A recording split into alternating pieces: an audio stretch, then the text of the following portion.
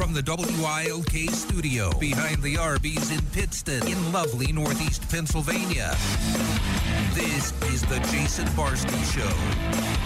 The Jason Barsky Show.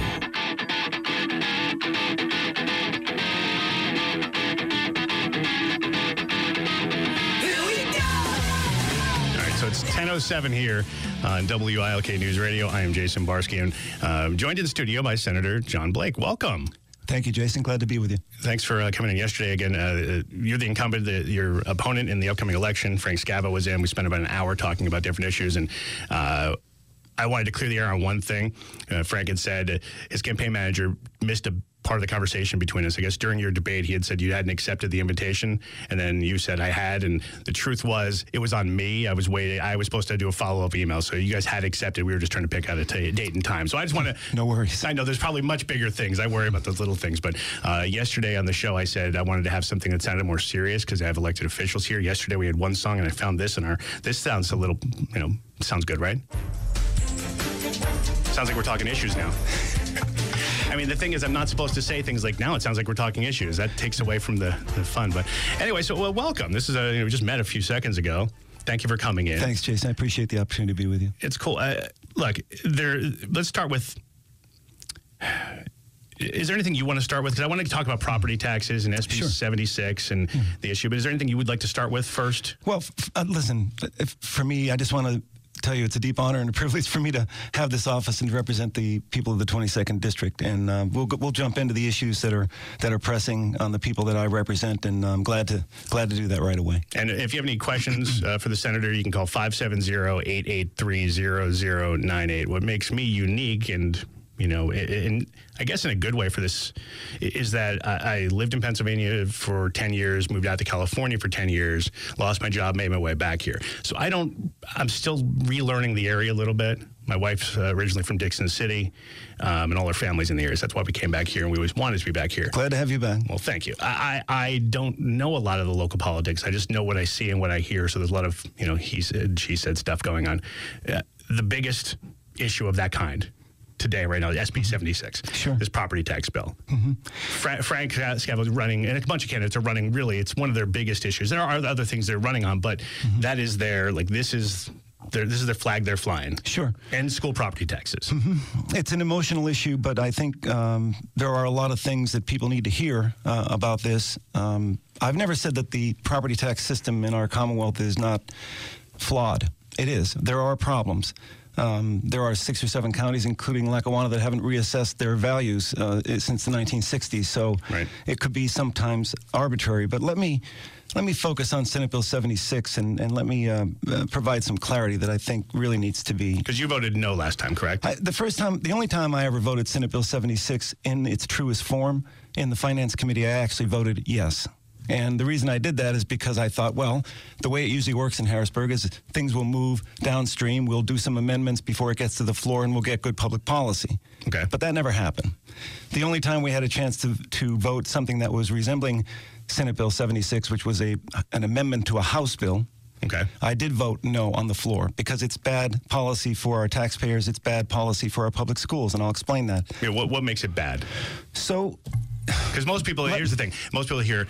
get rid of school property taxes, and a lot of people get very excited. Sure, who wouldn't want to do that, right? But we also have a constitutional obligation to fund our public schools. We actually have a constitutional obligation to adequately fund an efficient and thorough public education. How long has that been in there? Because I did hear about that. That is in the Constitution. We have to take care of kids. It's in the Constitution. It's been there for a long time. Since we had our last constitutional convention back in 1968. Oh, wow, okay. Yeah. Okay, so you have to fund the schools.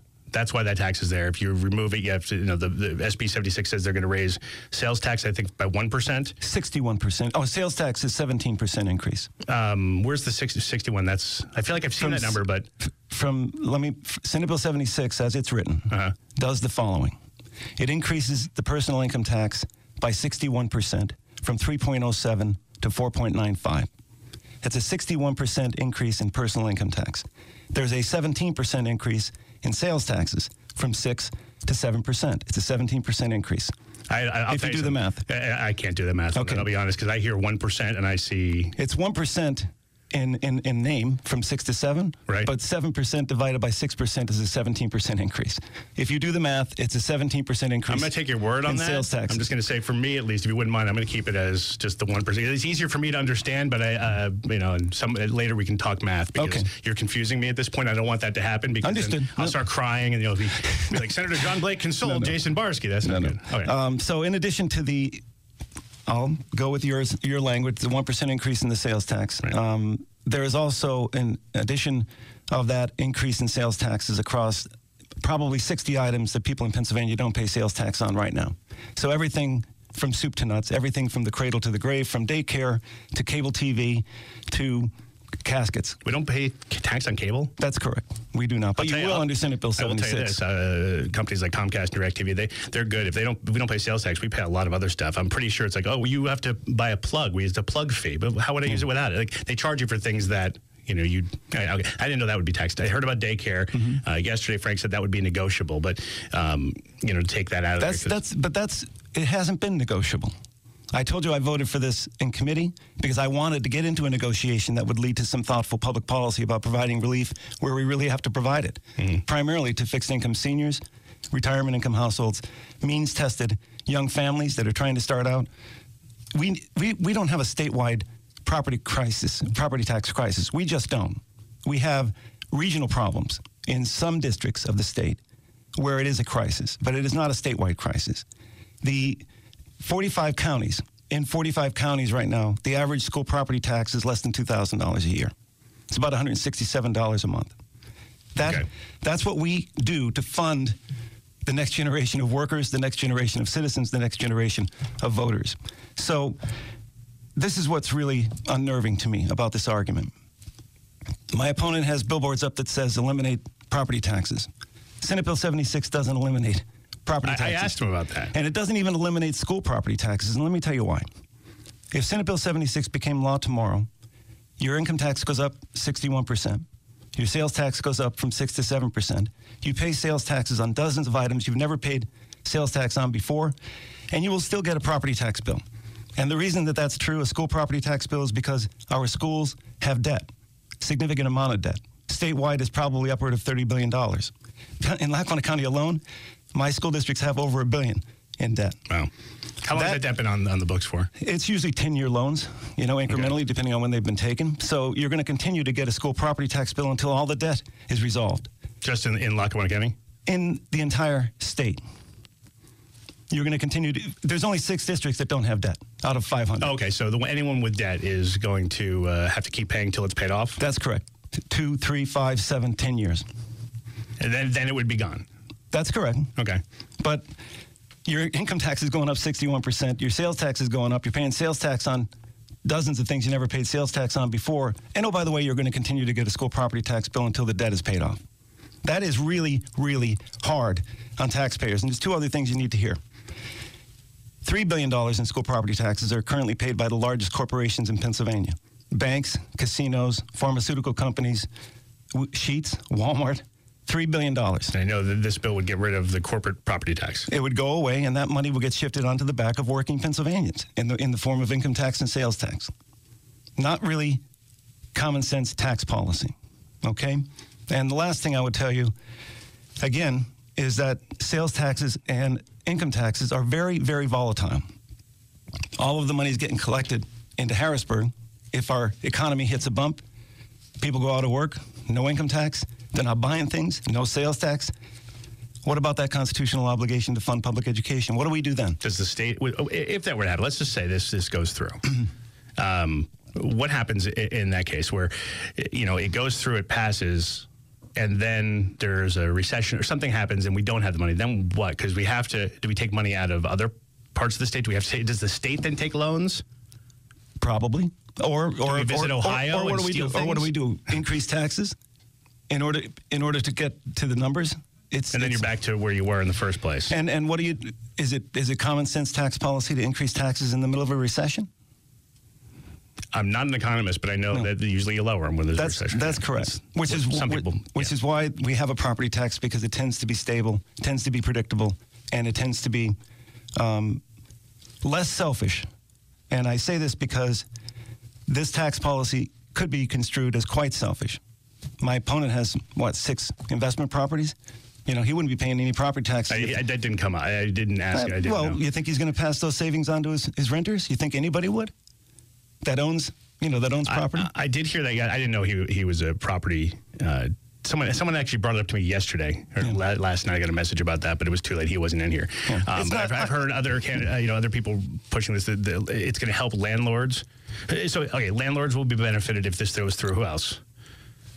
Big corporations and banks and because they save casinos. money with and multi-millionaire retirement or vacation homes owners on the lakes, southeast PA. You think? Listen, there's a way to focus the assistance that needs to be focused in property tax relief. There's a way to thread the needle between funding public education adequately, and we don't, by the way. Most of this argument that we're having right now is because we do not adequately fund public education from Harrisburg. It costs $30 billion to fund K-12 public education every year. We're only putting up $10 billion from the state's general fund budget for basic ed. That means 2/3 of the cost is squarely on the backs of whom? The people. Property owners. Right. That's unsustainable, and it's irresponsible. We haven't funded 50% of the cost of public education since Governor Scranton was in the governor's office, probably sometime back in the 60s. All right. So if that's the problem, we got to take a break here, so we'll come back with the answers. How do you fix that? And I also want to know what you do, because if you're saying it's not all or nothing, how do you deal with the issue of elderly people losing their homes and things like that? I want to hear your thoughts on that, because that's one issue that continues to come up. But we got, let's say, Gene and John both on the phone. They want to ask questions about school taxes and such. And I guess any other questions, any other issues that you think affect the area, feel free. It's Senator John Blake here, again, running for re-election. He's the incumbent this year, which is what re-election means. Sorry, I'm just babbling here. 570-883-0098. 570-883-0098. We'll read some of your text messages, take some phone calls, and more with Senator John Blake in just a few minutes here. It's WILK News Radio. Hey, Rob Bradford here. I have set out on a mission with my good friends at FanDuel to prove what I have known for some time. Baseball isn't boring. Now I have a daily podcast to prove it with some of the most notable people in the baseball world, screaming baseball isn't boring from the mountaintops, or at least agreeing to come on our show. Players, managers, GMs, and yes, even the commissioner of baseball, Rob Manfred. It has been a constant wave of baseball's most powerful voices. So join the revolution. Subscribe and soak in Baseball Isn't Boring. Listen on your Odyssey app or wherever you get your podcasts. You'll be glad you did.